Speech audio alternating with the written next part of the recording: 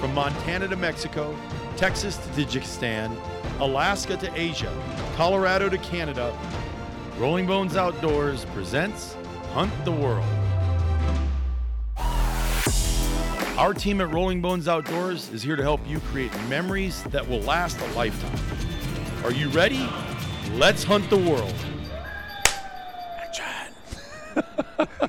Welcome to this week's episode of Hunt the World with Rolling Bones Outdoors. We are glad to have you here. I was letting the precursor, all the frivolous, all of that action have its moment. So anyway, thanks for joining us today. As previously stated, welcome to the Bone Cave. We do have new bones in the cave, I just want you to know.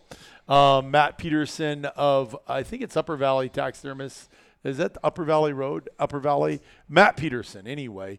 Doesn't matter. He did Jonathan Ankner and Rory Ankner's antelope. And phenomenal job. And they look really good. Not many people would pass those two antelope up anywhere, would they? Dude, they're both amazing. I'm just like, I'm blown away. So get a hold of us if you're looking for a great antelope hunt.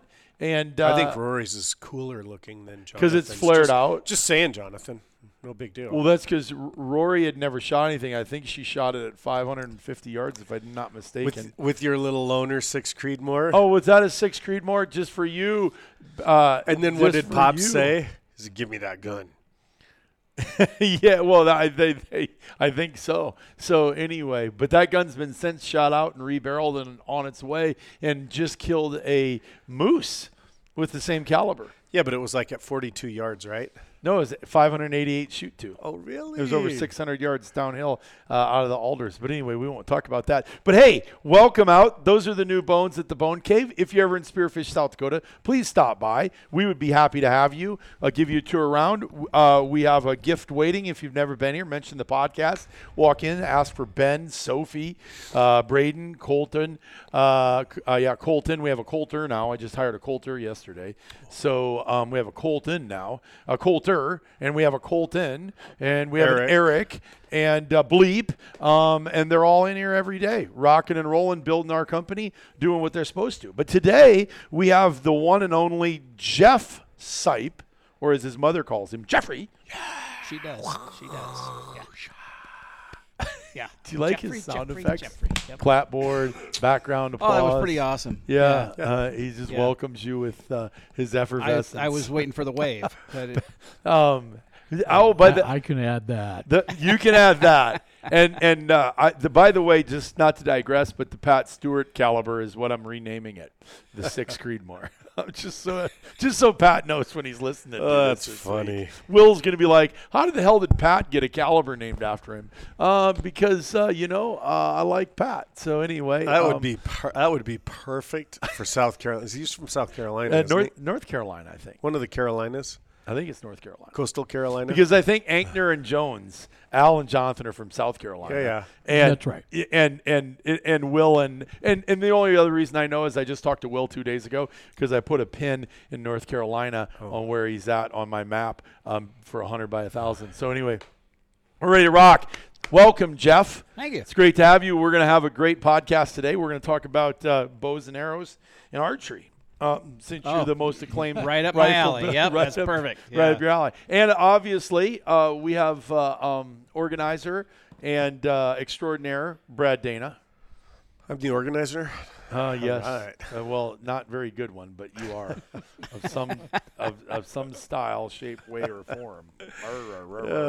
Anyway, and Bleep to my left. And Brian. Hello. Welcome. Yeah, well, obviously my voice has announced my presence. Right. But totally. Anyway, but thanks. Yes. Yeah. It's good to share the podcast table with you guys. And just so everybody knows, we're a little out of sync. It's a Friday morning. And we're doing it, which normally we don't do podcasts on Friday, but we're going to rip this one out today because we have Jeff Sipe here. And because you came to town to train, develop, and take. That's right. And the take part. And the take part. So anyway, but we're excited about that. So today's podcast, it's going to be question answer for Sipe and then running commentary by Brad, Brian, and Bleep. That's going to be interesting. It's going to be great. Okay. It's going to be great. Deal. So first question today. What was your all these years building, because how long have you been in the tell us a little bit how long you've been in, give us a real quick bio again from you. Well, I have been in the industry as officially in the industry for a little over 20 years. My dad had started his first company back in 1991, so that was right in the middle of college for me. So I was in and out of his shop, all the time. So really getting more interested in the industry and more interested in building rifles from the time I was in college all the way through my stint in the Army, and then my early career after the military was in and out of his shop, and then that's really what drove me to go full time into the industry. So it's probably been, if you accumulate everything, it's probably close to 30 years. Wow. Well, favorite part? What's been your favorite part?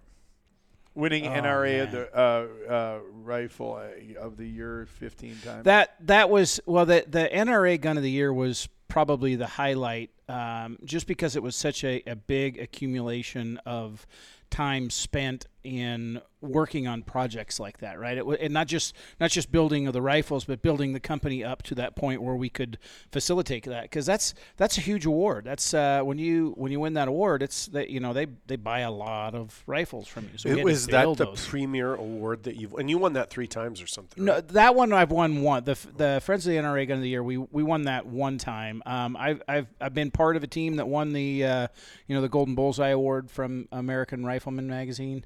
Okay. And that's a huge award. But there's a lot of them. The Outdoor Life magazine's Best New Rifle of the Year won that 3 times. You won that one 3 times. Yeah, and then Field and Stream's Best of the Best. So I've won that 3 times. So that's those are all in themselves very honorable awards to win. It's amazing the relationships that I've developed because of those. But it's humbling. I can't say it any other way. It's just humbling when you win something like that. It's just like, what the work that you put in for people to say, hey, great job. So you've taken all of those awards and all of that knowledge, care, skill, and judgment, knowledge, experience, and you've kept funneling that. And so now you have another company. Correct. And so all of that knowledge is formulated into this culmination That's right. of this. Yep. And That's so cool. everything that we are doing now is based on the experiences and knowledge that I've learned over the last 30 years. It's to the point now where the rifles that we're building are what I really think that our customers, our clients are asking for. It's the culminant, just like you said. It's the tip of the spear of where we've gone to. We've grown to that point, and this is where I see the next thing of what we need to accomplish is. So I know one of the things with Montana rifles that I loved is it was a rifleman's rifle. Mm-hmm. It was a hunter's rifle. Yes. And I know I'd asked you last night about the stock because you had your own stock, which I really liked that stock. And it wasn't tactical. Correct. But at the same time, it was a Western hunting rifle stock, and it was light and it was tough. And those rifles weren't heavy. No. The X3 was designed to be like, the Model 1999 Action was a heavier action to begin with. It had some more beef to it because it's control round feed, so it had a little bit more meat to it. And we didn't do carbon fiber barrels at Montana Rifle. We did all steel barrels. So having a heavier action and a little bit heavier steel barrel, we had to figure out ways to make it a light rifle. And so the X3 stock that we designed was that answer. We had an issue, we had a problem, and the answer was the X3 stock. And it took a lot of years to come up with that. We knew what the design wanted to be, but how to build it, we had no clue. And I went to a really good friend of mine, whose name happens to be Bob Cuthbertson. He used to own Lone Wolf Rifle Stocks.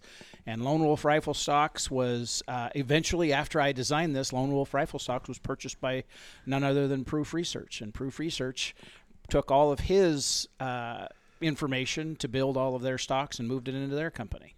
So no way. Yep, Bob Cuthbertson is a really good friend of mine. I love that man to death. He was amazing. Him and his wife were incredible. Still alive? I haven't talked to Bob. I would assume so. Bob and his wife retired and moved to Florida, and he used to, when he first moved to Florida, he would call me about once a month, and all he would say is, "I still haven't worn long pants," and then he'd hang up. And and he'd go, every now and again send me, I went out fishing, haven't worn long pants, especially in the haven't winter, worn right? shoes. Yeah, haven't worn shoes yet. And so he from Montana to Florida. From Montana to Florida. And that man was amazing. I really do miss them. But he and I went through a process of developing a stock platform that I wanted to use and how I wanted to build it. New designs, new materials, new way of making stocks. Am I mistaken, not to digress this, but am I mistaken by saying that your son then ran that department? He did, yeah. Because I remember going in there, and you said, well, here's where the stocks get made. And I said, I love your stock. And this is why they're light, and this is what makes them strong. And this is our special sauce and our ingredients for it. And he was standing in there, and he's like, oh, and by the way, this is such an important department that my son runs it. That's right. My son, Cooper, I love him to death. He's moved up to Anchorage, Alaska. I tease all my kids. I tell them all my kids that Cooper's now my favorite because he moved to Alaska and became a resident. So now Dad gets to hunt as a resident. Second with him degree in of Alaska. kinship. Oh, I got to get you that charter service too. So yeah, I keep forgetting. That's because I'm waiting for my invite or a blood assessment that says I'm first of kin. Right.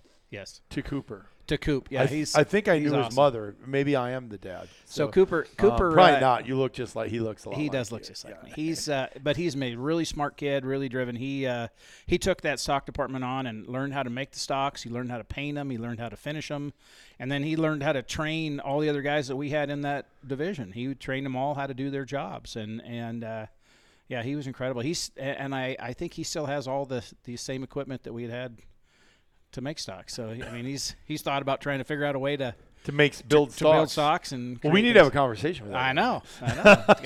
So you said you didn't make any carbon fiber stocks. Carbon fiber stocks. I mean, that no company. barrels. No carbon fiber barrels. Yeah, I'm sorry. Yeah, I misspoke. Yeah.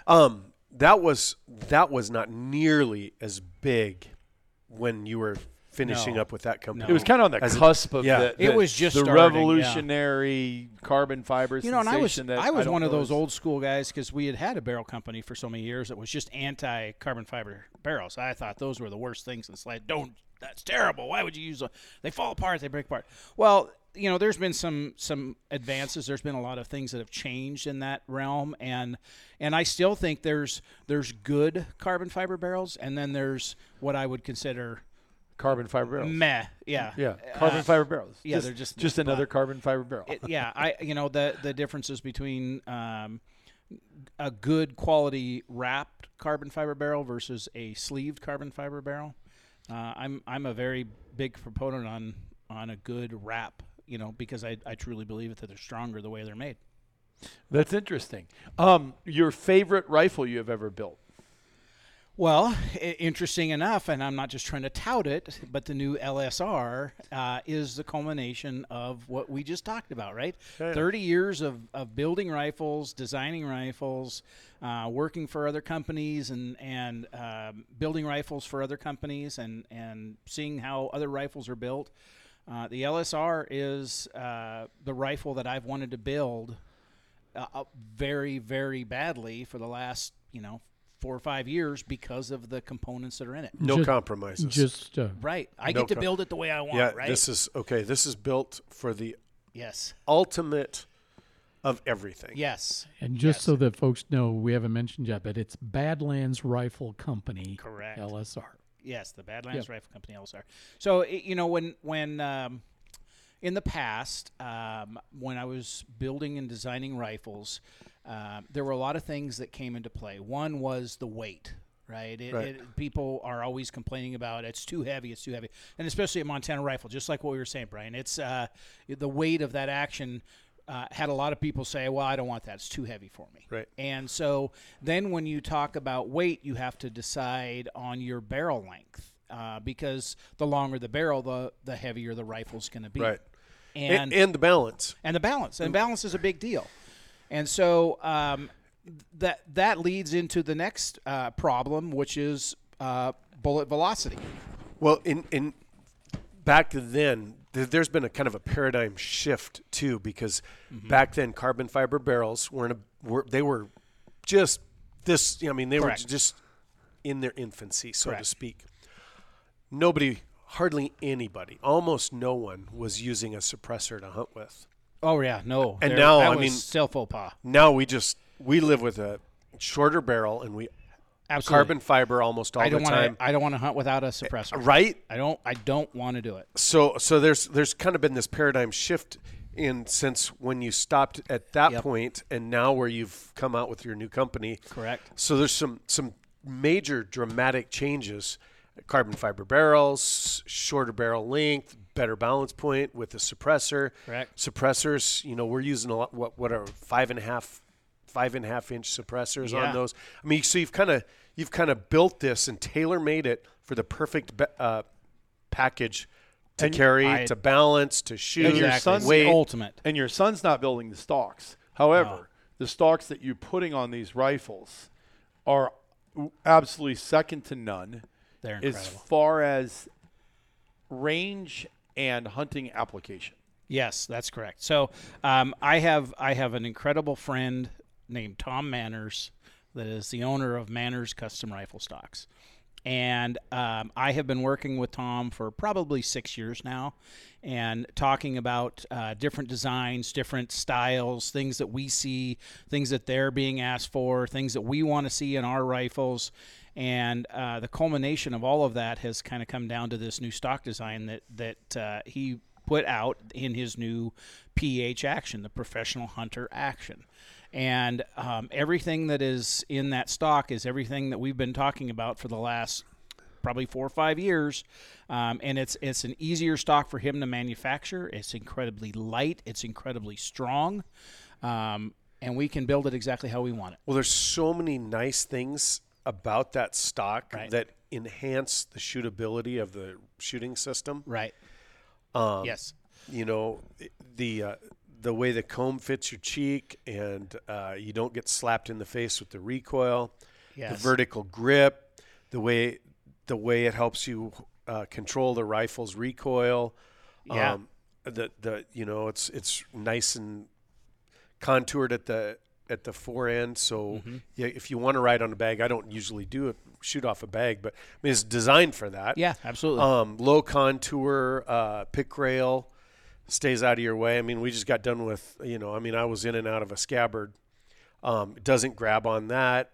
It's just, there are so many positives about that stock. Yeah. That make the whole system better. Correct. And really the design of the stock is a culmination of shooting academy thought process, right? I mean, when you're going through these shooting academies, like when we first got this going, I shouldn't say we, but when you guys first got the shooting academies going years ago with none other than Chip Beeman, right?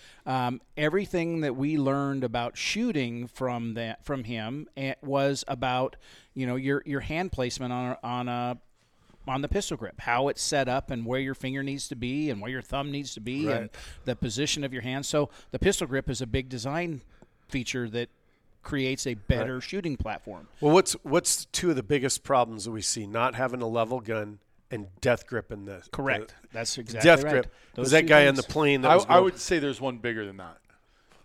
There's a lot of problems. Yeah. No, okay. no. I'm just Yeah. from my observation. Right. The biggest thing I see going in is the death grip's important, not a level gun, but the trigger pull. People jerk the trigger, Absolutely. and they're shotgun shooters, or they've never been taught exactly how to place the trigger and pull that trigger, and so we see it. And the reason they have a death grip on it is because they're gonna jerk the trigger. Well, that's exactly what we're talking about. The pistol grip design is been designed to make your finger be in the right position to pull it. And if you just think about the old style stocks, everybody would grab them and they'd wrap their thumb around there. It was just natural. When you naturally grab your thumb around there, look at the angle of your finger and what direction does your finger pull? Your finger's pulling up and back. It's not pulling straight back. It's pulling up and back. So when you're grabbing that rifle and you've got your thumb wrapped all the way around there and you're trying to pull that trigger, you're not pulling it straight back. Right. You're pulling it up and back, which is creating more foot-pounds. You're not just pulling it straight back like it's designed. Right. And so that's the whole thing. That grip angle seems to help with the trigger pull. Yes, 100%. It helps force you into proper procedure. That's right. And the other thing is the thumb. I mean, the way that stock is fabricated, it kind of is designed to not want you don't need to feel like you have to do the death grip. That's right. There's a spot built right for your thumb shelf. This is where the thumb. This is where the thumb is supposed to be. And you can see how the stock is designed. It actually has a spot where your thumb goes. Yeah, and your thumb just wants to sit there. So it controls the trigger pull. Correct. It actually implements it. It gives you the right form. Yes. Which is good because that's, to me, when we get guys on the line, the first thing we really see is that they're anticipating their shot, so they're jerking their trigger, and they're looking around their scope. Yes. And so we see that at 100 and 200. Not to go all the way back to the bases, but if you're listening to this, I think it's imperative if you go down and one day you have a group this big, which referencing about 1.5 inches, and the next day you go down and go, I got a group this big. Usually at 100 yards, it comes down to breathing, keeping your cheek weld steady through the shot, and not jerking the trigger. Correct. Just boom. Yep. And then long range, yes, canted barrels, vital. yanking, too much pressure on the stock. There's a lot of that, at 400 or 500 yards that becomes. But that's the power of your university. That's the power of the schools that we started building 6 years ago with none other than. Well, the other thing that I've noticed is that kind of along those lines, people are anticipating getting slapped and smacked from the guns. Yeah. That stock helps so much in the felt recoil department and the lack of getting beat on. And then we, at those we run suppressed, and you've kind of got this. You've got this gun designed to run suppressed anyway. Okay, it's got that nice balance. I like it that we're marketing the gun. Let's back up to stay the course here. See, I'm getting better, Bleep. Squirrel. No digressing because these guys are nerding We're out. talking about important stuff, though. Yeah, we'll have a podcast on that later, which I think we already talked about. So your favorite rifle, your favorite hunt. Obviously, this rifle industry is taking you all over the world. It has. What's been your favorite hunt? Well, and that's tough because there's hunts that I look back on that are incredibly valuable for me because of who I hunted with. Right? There's people that I've hunted with that made it valuable. My kids, every time that I go hunting with my kids, it's amazing. Favorite hunts? Yes. So a couple years ago, I was blessed that John Nosler took me to Africa. And I got to go hunt with him, and one of my best friends ever, John Snow, went with us. And so John and I... We've had John on this podcast before. We'll probably have to have him back on with you. Yeah. But, John's suspect. He's... you guys probably sat around he is suspect. Trust me. Drink wine at night, smoke cigars. And I don't know if there was any wine, but he's there was texting a lot me right of now going, suspect? What the fuck is that supposed to mean? So that was a hunt that I'll never forget. Being there with people I truly cared about being with. Right. In another country. It was incredible. There are memories that I'll never forget about that trip. There was a trip I went to Alaska with my buddy Colorado Buck, and I got to shoot a caribou that ended up being number 32 in the books all time. It was amazing. Who had longer hair on the trip, you or Colorado? Definitely Colorado had the longer hair. Yeah, there was no question. Did you wear a cowboy hat? No, I did. I should have worn a cowboy hat. Does he condition his hair? I would assume if I would if I had that. You know that Goldilocks Hey. look. Does he condition it? Does he like perk I'll tell plus? you what. Let me tell you, with having no hair right now, I would love to have that hair. Right? Yeah, but it was that was one of the. character. He is a character. I doubt it. You don't think he conditions it? Oh no, not I at think he all. conditions it. I don't I think think so. he brings pert. What was the stuff in the 80s? Should I text him? Yeah. Hey, Yeah. Colorado. Pearl. I- Do I you text condition him. your hair? Yeah. Prel. Prel. I would- I think he takes Prel Plus. I think and it's all conditions it. natural. Anyway, go ahead. I'm sorry. I You're digress. fine. Trust me, if I had hair like So that, what I was would condition so it what every was day. the better part of that hunt? Hunting with Goldilocks, or killing the number 32 caribou in the world. You know, honestly, it was. Yes, I want honesty here. I Colorado- want honesty. Be Colorado careful. is an awesome human being, and I had an incredible hunt with him. But you know what made it even just a funner trip all around? Is funner a word? It is for me. It is now because Yeah. we just used it. Well, I could say much more gooder. Depends. No, it's just that I've said funner before, and people go, Bailey, I think Bailey think- slaps him Oh, down. really? It Oh, I wasn't. think It fun wasn't. is It a wasn't word. Bailey. I think it was some other pretentious doctor. Yeah, But I she use comes funner. by it naturally. You know. Yes, but what made it incredible was Jeff Beeman was our Yeah. cameraman. So yeah. okay. So was it Jess Beeman? Was it Goldilocks, or was it the 32 in the that's world? right. It was that. Well, the shot. It was the whole thing. It was such an incredible. You know where we stayed? We stayed at. Gosh, dang it! Now I'm losing. No, I don't. I was at Do Fred you- Bear's do you- cabin. Do you know where it stayed? Oh, so you're an archery fan. No, but we stayed at his cabin. The cabin that he built, and it's in his book. We stayed at the cabin. Fred Bear Field Notes. Fred Bear Field Notes. No, I don't know what it is, but we Well, that's we cool. stayed I at have a that treasured- cabin. Joe Letarte was our outfitter. You know, I was just looking at photos of that very same thing, putting the broadsheet together for next month because I was doing research on Fred Bear. I saw that exact cabin. It was incredible. We should put it in there. Yeah, Hey. it was so cool. Okay, so that was your favorite hunt because you spent most time talking about that, and then your second Only was because John you Nosley. drug it out. No, I didn't drag it out. You've been dragging it. think he All dragged I it out? asked was, did he condition his hair? Yeah. And then you brought Jess It was a great Beeman hunt. into it, and it was like this holding hands But thing. And if I don't know, if I was to whatever. say one of the the proudest moments was last year, my son Cooper and I in Alaska hunting moose, and he got to shoot his first moose, and that was for me. It was amazing to be with him to do that. That is cool. It was incredible. We need to figure out how I can be bloodline. I don't need to kill a moose, and I might have killed my last moose ever. Maybe not, but I don't know. I never want to pack another one. Well, so I always say God invented horses after he packed his first elk out. You backpack a moose out, and then you really man. want a horse. and then he Yes, invented an Argo. indeed. right. And then he invented an Argo. That's exactly what my son and I said. we need. So okay, your favorite kill? Probably my favorite kill was an elk that I shot in Montana. It's kind of an incredible story. It was opening day in Montana, opening of rifle season at our cabin, and my son Cooper and one of his buddies from high school were with me, and we had spotted a herd of elk on the top of a mountain.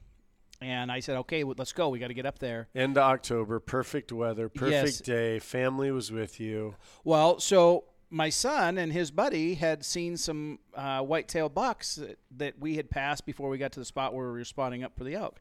And I said, let's go. We got to go up there. And they're like, we don't really want to hike up there. We want to just go after these deer. And I was like, fine. And I grabbed my pack and I grabbed my gun and everything I needed, and I took off on my own. Oh, my gosh. And I hiked to the top of that mountain and got up to the top. I couldn't find where the elk were, where I'd spotted them, and I couldn't find them. And I was walking around the top of this huge saddle on the top. And I started smelling smoke. And I was like, what in the – does somebody have a campfire? And as I kept going, it started getting smoky and started getting smokier. And I was like, what in the hell? Next thing I know, there's a forest fire. I'm right in the middle of a forest. There was probably 30 trees. It was probably 50 feet. Just everything's on fire. Oh, geez. And I was like, oh, my God. And so my hunt turned into save the forest, right? And so I took all my stuff off, and it was everything. It took me 2.5 hours to put all the fires out, and up and down the trees, I'm putting everything out. I was, black from people soot. die of like exposure to that. Yeah, and I'm just, my whole face is blackened. I just smell of smoke, and I was actually pissed off. I was so mad.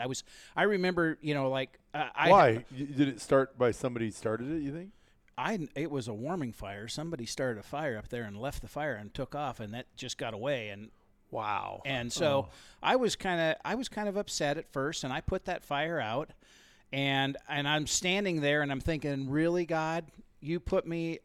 This is why you showed me the elk, so I would come up here and put this fire out. And I thought, all right, well, I did what I thought was the right thing, and I said, okay, well, I'm going to head back down. And so I start heading back down the mountain, and I smell like a forest fire. I'm, can barely see. It's got so much soot and everything from the fires, and I'm walking down the mountain. I'm just mad. I'm huffing and puffing, and I'm going down, and I look down a little ways, and I see this tree moving, and it stopped me, and it was maybe 75 yards, and I was on this ridge line walking down, and I stopped, and I thought, what in the... Is the wind blowing? And I kind of stopped around. There was no wind, and I thought, and I pulled up my binos, and I can see this tree moving. Well, it's not a tree.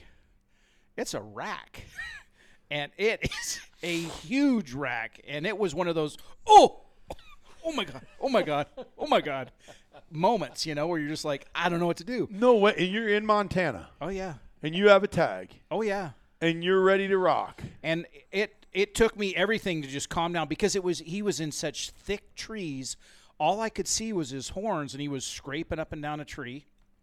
And I kept thinking, oh, my God, okay, just settle down, calm down, get your breathing, relax. And I went to get down to get a point to where I could see if I could see him through the trees, and I couldn't see him. And then it became one of those moments in your head. You're like, okay, I can't see his body. Do I run down there and try to get a shot off? Do I sit and wait? If I sit and wait, is he going to go down and away and I'll miss him? There was so many your questions. Your instincts had to take over. Oh, yeah. And became a hunter in 1 second. You went from firefighter to hunter. Exactly. Boom, just like that. And then, so it took me all of about probably 5 minutes to just calm myself down, keep an eye on the rack, see where it's at, drop my pack, get my gun, and just kind of slither down through the brush of where I was at.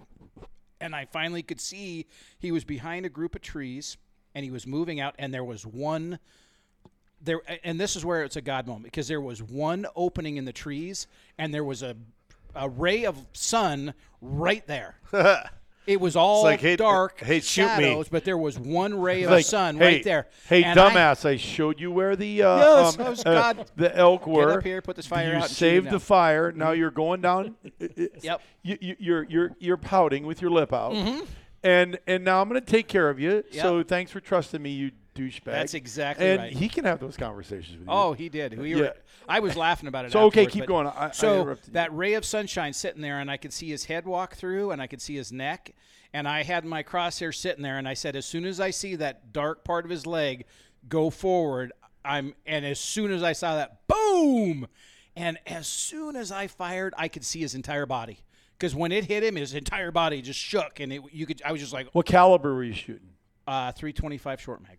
Oh, so that was one of my questions. That's your favorite caliber? No, it's that not. was what we were using all the short mags back at the time, and I really, my brother Dave, he and I were shooting the 325 short mags. Okay, so anyway, go back to this. We'll talk about that instead. That elk just shook, and he just went down and went down and away, and I didn't see him, and I was just like, the emotions just like, oh my God, what do I, I'm going to run down there, grab my pack, grab my stuff, and ran down there, and he was laying there. He had actually rolled down to a old logging road. Oh perfect. My gosh. Yeah, and I was, when I got down to him, I was in awe.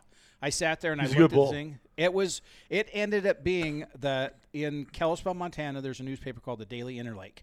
it ended up being, when I came through the next day driving through the check station, I had to stop because it was in the back of my truck. It ended up being on the front cover of the Daily Interlake because there was a newspaper guy there.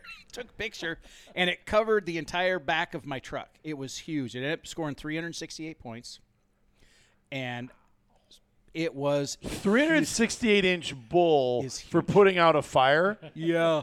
I think that was a little bit too It generous. is the most mass of an elk I've ever been around. It's huge. No shit. Yeah, and it was So let's call it incredible. 370. Yeah, it was amazing. So you get a kill the 360. Okay, so that was it. So that then was, I had that to- was worth it for listening in today. I had to get on the radio and So call you my called son all and your say, kids to hey, tell pack it yeah, out. Hey son, did you find that? I said, did you find Find the any whitetail? He whitetail? goes, no, they got away. I was like, oh, okay. Well, hey, listen, I need your help. He's like, for what? To come pack out this monster elk I just shot. And he's like, He's no like, way. no, you didn't. He's like, you, Dad. Yeah. And Dave Wisher still gives me crap because he said, I got on the radio and I was just like nervous, like, Dave, I'm going to need your help. I think I just shot the biggest elk of my life. And he and his son, Aaron, were probably about 500 yards down the hill from me. And they were Wow. Yeah. He had They no heard clue you I was shoot. even up there. They heard you shoot them. Yep. That is funny. awesome. And he died on a logging trail. Yeah. It was the logging trail connected to where you were your camp was? No, it was a long way around. So we ended up Right. having to quarter him up and pack him straight down to the road the logging road that Better I than hiked up. straight up. Oh man, was it better than straight up? That was Wow. so big. So that's awesome. Okay, so what's your favorite location to hunt? Oh, that's a good. I have a soft spot in my heart for Montana, both eastern and western. There's a spot that I like to hunt in eastern Montana that I just enjoy. I just enjoy being there. There's a spot down in southwestern Montana. I'm sorry. Oh, yeah. Where are you going this year? You're right. That I enjoy very much. But So Montana boy, Montana. I am. I love Montana. I've had some amazing experiences in Utah. Alaska has my heart. It does. I want to go back. Well, Alaska's a I tough wanna go one back. not to be rated way up If high I could go on back that, every isn't year it? to Alaska, I will. Have you hunted in the Alaska range? Yes. I did. That's Yes, where yeah, the 100%. yeah. He's good buddies with a guy. After we were in there, bought a rifle from him on his rifle company. Oh, that's yeah. Right. Mm-hmm. Yeah, that's a cool place, isn't it? I love it. Yeah. I love it up there. It's hard to beat. Yeah.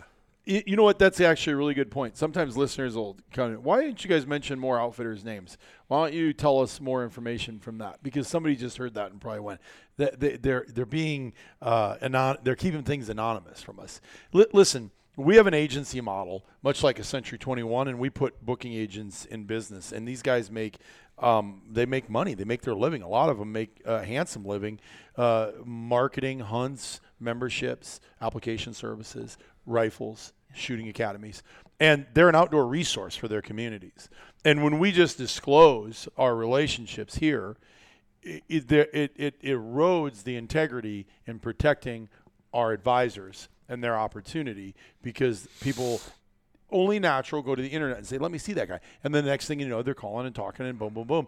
They book the hunt and they don't use the resources that we've built or that makes us who we are today. And so we protect that resource by having that anonymity of who we're specifically mentioning. And so I just want to let you know that. I don't mean to digress this and go into an infomercial for our opportunity, but it is why we do what we do. And I want you to know that, because if you're listening to this and you go, oh, you know what, I should then find a local advisor and work with them, we'd appreciate that. They'd appreciate that. And it helps us continue to support podcasts like this to bring you information and to bring, pinheads like Jeff Sipe in. Cheap insult. It's so nice having you here, Jeff. It is, yeah, because you're not getting it. I know it, right? That's exactly right. Anyway, so that I like that. So your favorite caliber, that was on my list too. So we got your, so far we've done your favorite hunts, we've done your favorite rifles, and you don't know if it's with John Nosler, Jess Beeman, Colorado Buck, and you still Well, I haven't been invited by my two good buddies Brad and Brian yet. They were supposed to take me to Tajikistan next month, but they're going to go on their own. I think that might be a bit of a hyperbolization. Supposed to take me. Supposed to. Right. What is the definition of supposed to? Exactly. But anyway, moving on. You've digressed. Favorite your favorite cartridge. caliber cartridge. Yeah. Well, it's changed, just like rifle designs, I think, have changed. I was part of the whole big movement on the WSMs when they first came out. Like the 325 WSM was a big thing. I liked it. When I went the to 325 WSM. Yeah, it's just an 8mm short mag is what it is, and I really liked it. The thing about it is when an 8mm bullet hits a deer. An elk, It's a deer. it's going down. You just unplugged yourself. It's going down. So I liked it. So not a 6mm, not a 7mm, but an 8. How tall are you? I got to be at least 6'2". Right? Okay, I just didn't know if you were compensating. I'm 5'9". For, yeah, I didn't know if you were compensating for something. So and maybe that's it. Maybe I'm overcompensating for something. But when I went to Nosler, I am. I'm 5'9". Because you were shooting a 33 Nosler the a bunch, weren't 33 you? became a huge favorite of mine. I know. Every time I'd love see the you, 33. I got the 33 Nosler. I was like, geez Louise, Jeff. I love that Why don't we round. just go with the 416 Rigby I and used call to- it good, right? I used to tell Pat Mundy and John Nosler, I said, that's the – if we marketed that, we'd sell a lot more of those because it's such an amazing cartridge. I love the 33. So the 33 is your favorite? Not anymore. Not anymore. So what's your favorite? I'm having a Drum roll? Right now I'm having I'm torn between the 6.5 PRC and the 7 PRC. I really, really love those two cartridges. The 7, I guess I really like the 7. I built my son a 6.5 PRC a couple years ago, and the more I shoot that, every one of those rifles that we built in 6.5 PRC is so lights out accurate. I mean, I can't. It's almost hard to get one that's not a one-hole group. It's 6.5 like, is a happy place, isn't it? It is. It is. No, and I love the 7 too. The 7's a happy place It is. too. For But the me, 6.5 is like a happy place. It's kind of like the 22-250 is just inherently accurate. You know what I'm saying? Yeah. I mean, you can buy a Ruger, a Browning, or a Remington and take it to the range, and if it was They're gonna be the 22-250 caliber back in the day, it was like that's a one-hole gun. Yeah. Exactly. You know, and this 6.5 PRC seems to be in that same 6.5 6.5 in general. 284, Yeah, 6.5 Creedmoor. Yeah. All of them. I mean, yeah. because I've shot thousands of rounds through that 6.5 284, and it's the same deal. It's just a 6.5 is just really a good accurate, caliber. yeah. Well, and I look at guys back in my dad's age and even older that used to shoot the 264 Win Mag. Yeah. You know, and they loved it because it was so accurate. We have a friend who, I don't know. Doesn't Pat Reeder or not Pat Reeder? John Burns. John. Oh yeah, John. John Burns was the 264. Yeah. He What does loved Reeder that. shoot? 284. 284. Yeah. 284. So that's interesting. The PRC revolution, Hornady is really. Oh yeah, they got a winner. They got a winner. You know, it's funny the whole and I would consider the Creedmoor lineup and the PRC lineup to be the new modern precision rifle cartridges, right? Those are the ones that by design they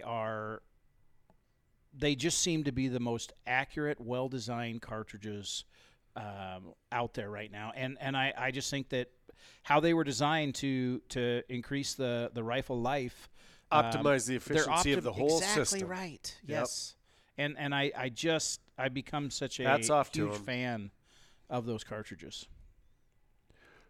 Excellent. So that was actually that wasn't as tough as for you to answer as your favorite. You sure hunt choked on it for a with, while, but you kind of spit no, it out at the end. you kind of had an evolution, Yeah. and it made sense to me. 8mm, 33 Nosler, 6.5 PRC, 7 PRC, and you had good explanation. You still haven't had good explanation about Colorado Buck's hair, but it's not that big a deal.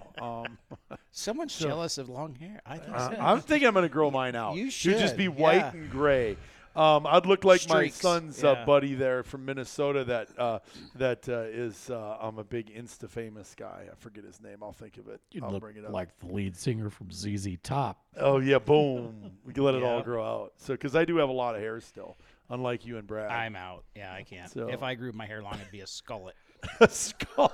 A skullet. I got to remember that. Okay, so here's the next question for you. Who's your favorite person at Rolling Bones Outdoors? Oh, that's easy. And me. Lindley. Yeah, well, that is, because she cuts all the checks. That's right. And you two That's order right. away, and no problem. I love her. She cracks me up. Our text messages, she's got such good GIFs. GIFs? Oh, that you she guys. sends all the time. Yeah. Is that what they're called? GIFs. So, well, that's good. Let me ask you this. Yeah. What are you most excited about for 2023 and 24? Well, 2023, just launching this company and getting the Badlands Precision University rolling is what I'm excited about. The rifles we have, the LSR up and running now. It's going really well. Our next model that we are discussing is coming along fine. We're hoping to have that ready to start launching before 2024. And getting the shooting academies rolling is really exciting. Like we're almost ready to launch it in Idaho. We've got a few other things that we want to do. Working on getting it set up in Utah. We still need to look at the other Montana location. The one on the Canadian border that's hard to get to? Well, it's not on the Canadian border, but it's dead central Montana, that's for sure. Yeah.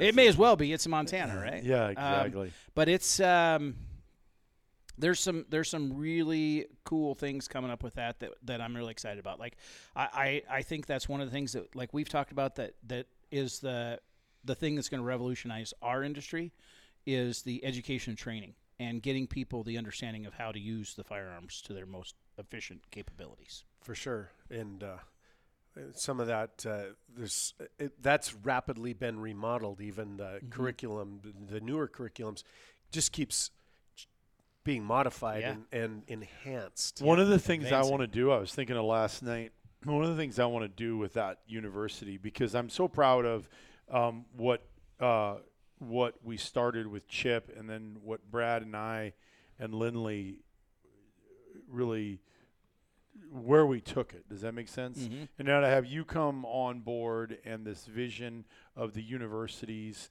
and the levels of academies, I'm super excited about that. I have a passion for this adventure, right?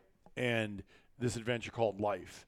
And I look around at all these bones in this place, right? And all these trophies. And the trophy's not Brad's giant moose or Dave Cooley's ram or that big Montana mule deer. The trophy to me is that the adventure, the camaraderie, the experience. Yeah. And all these experiences that surround us, right? And that's really what I want to provide, and what that I believe Brad and I provided with the shooting school and Lindley supporting it with the amazing meals and all the little details she had put into it. Mm-hmm. That was that experience. And now to take this to the next level is crazy cool. Yeah. But what I really want to do is I really, really, really want to build that into our adventure base. So I was thinking this last night. I don't know how I'm going to do it, but all you listeners need to stay tuned, because if you're a member and you've booked a hunt, we're going to work something out with Badlands University that there's a significant discount, maybe 50% to come to a shooting school. Does that make sense? Maybe 40%. I don't know what it is, but it's going to be significant because we want that experience to be a part of the overall experience, because we know it's going to produce a better result and provide a better experience when you're in camp. Because when your outfitter says, can you make that shot? Yeah. And one day you say, I don't know, maybe, let's try it. And the next day, try is out the door. Maybe is a foregone conclusion. And yes, I can make that shot. Right. Let's do this.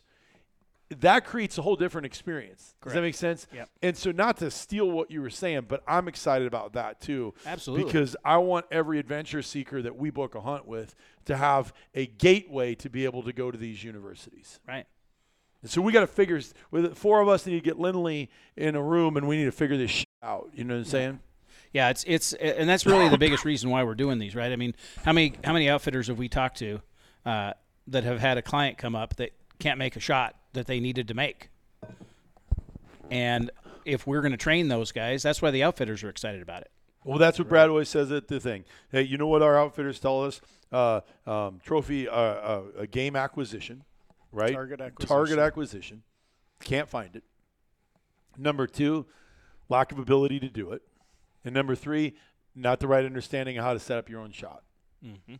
And I'll tell you, we just got back from the Yukon. We find a moose 3.5 miles away, put it to bed. Go down there with a hope and a prayer. And we're sitting on the rim above tree line looking down to where he went in. And the outfitter, or the guide says to me, what do you think the odds of him coming out are? I said 50-50.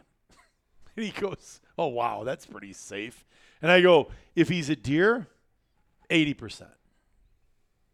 If he acts like a white-tailed deer, we got 80% because it's pre-rut. He's in velvet. He's a creature of habit right now. He's found his jam, and he hasn't been spooked. This is his happy place. And this is his happy place. He's got all kinds of food. The 20% is if he got bumped by a grizzly bear, pack of wolves, something like that.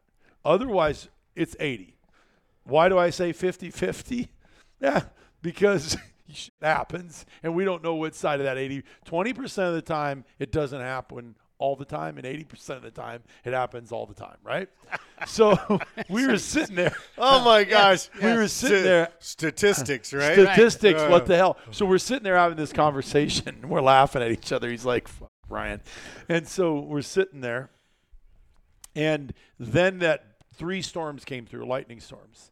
And I was sitting up there going, I looked at him and I go, 95 to 98% chance. The minute that clears, that sunshine comes on the backside, he's out. Because this rain has pushed everything down. Everything's hunkered down. These lightning storm, everything has. He hasn't been disturbed. And he's going to show up. It wasn't 5 minutes after that sun started coming out at 10:30 at night, 10 o'clock at night, boom, that sucker showed up down there. We bailed off, and he took the typical guide rule. He led the way. He's like, let's go. And then he stopped, and he goes, what are we doing? I go, I'm following you. He goes, no, I'm following you. He goes, we're never getting down to him before dark. You're going to have to make this shot. You figure it out. And he made the right choice. Does that make sense? Yeah. And so I just bailed, stop, look, bailed, stop, boom, stop, 600 yards away. Oh, you're not supposed to say, because remember he said, don't tell anybody how far you shot him. Yeah, because I was shooting a 6 Creedmoor. Anyway, so, excuse me. Anyway, the reason I say that is because that's what guides don't have is confidence in most of their people, and we want to build that into hunters. Mm-hmm. We really do. Absolutely. Not just sell them a rifle for $10,000. Not just sell them a rifle for $15,000. How about sell them an experience to learn how to use the tool they bought? Correct. And go to town. No, and I truly Am I marketing this too hard? I think you're doing great. I think our customers want that. They desire that. I just feel like it's a passion. You know what I'm saying? Yeah. It's not even – it's like, let's do this. Yeah. Absolutely. Nothing makes me happier than when we're sitting on that range and a guy gets a belly laugh because he took his pack and a pair of hammers and sat his ass on a prairie right next to a cactus and shot something at 12-inch blade at 700 yards. And he went, I could have just killed a deer at 700 yards sitting on my boat. Every one of those academies we did, we had people in the academies that walked out of there going, this is so awesome. I feel so much better. Yeah. So I'm excited about that, too. I'm sorry I just stole the show. So I didn't mean to do that. No, but I think you make a good point, Jeff. I think that's what people want. Mm-hmm. They're investing in a rifle. Absolutely. And they want to have that ability to make that shot and to know about that how everything works, Yep. why it was designed the way it was, Yep. and have that confidence that, like in the situation what Brian just outlined, that you can do that. You can make that decision. You can make that judgment. Yep. You can make that shot. Yep. So many times I hear people that miss a shot out hunting, and the first thing that people normally do is they want to blame the rifle, right? Oh, the rifle's off. The scope's off. The ammo's no good. There's always some excuse. But once a guy goes through this academy, once they learn the weapon, once they learn the ammo, they learn the scope, they learn the ballistics, they begin to understand, okay, Yes. it's the jerk on the Yep. trigger. Well, I think you had mentioned it when we had that podcast about Badlands Precision University about, basically you're taking the rifle out of the equation after a while Correct. because your skills are to the point where you become one with that weapon. That's right. And then it's you. It's the tool. Yep, it's a tool, and it's the person learning how to use that tool. Well, one of our outfitters in northern BC, and he guides for Stone Sheep, which is one of the premier. That's not a cheap hunt, but he says, how many people come out with these expensive rifles that are not set up to go for 10 days on a horse? Yeah. And they get rattled loose. I mean, it's even as easy as that, having your equipment done, prepared properly and ready for a wilderness hunt. He goes, he's got one of our rifles now, and he says, at least half the time I hand him my gun to shoot it with this. So they're on the struggle bus. Yep. I remember, this is maybe a little bit of a weird analogy, but I just thought of it. Years ago, we used to play in this Amana VIP golf tournament down in Amana, Iowa. And they'd always. Are we going to talk about golf now, Bleep? Yeah, just for a second. We don't do golf here. We do golf for Great men. ruination of American family. So here was the thing. Golf. No, stick with me on this for a second, okay? Okay. So they assign, members of the media, whatever, to it with one of the pro golfers. So we were playing in Tom Watson's foursome, right? Okay, so I'm like the worst golfer of the group, right? And so Watson says, here, why don't you take my 7-iron? Didn't help. Here's the thing. You could play with Tom Watson's clubs, the guy that's won the Masters, the U.S. Open, the PGA Championship. I could play with those clubs and have the same results I was getting with mine. Yeah. Because I don't have the skills that he has. It's the same way with the rifle. 100%. You could have that $10,000 rifle, but if you don't have the confidence and the skills to be able to use that thing right, you're going to have the same results you had before. That's right. That's why having a rifle company and a university are succinct. I mean, it is absolutely the right choice. 100%. So I love it. Well, that's a great analogy. The first good golf analogy I've ever heard in my life. Let's not bring golf into this too often, though. It degrades the conversation. Lindley asked me if I was okay the other day because both my boys, actually my youngest doesn't like golf, but my oldest likes golf. And so I said that Noah, who might now never be on a podcast again thinking about it because he likes golf. But anyway, no, I'm teasing. I said to him, listen, if my boys like golf, well, I'll start golfing.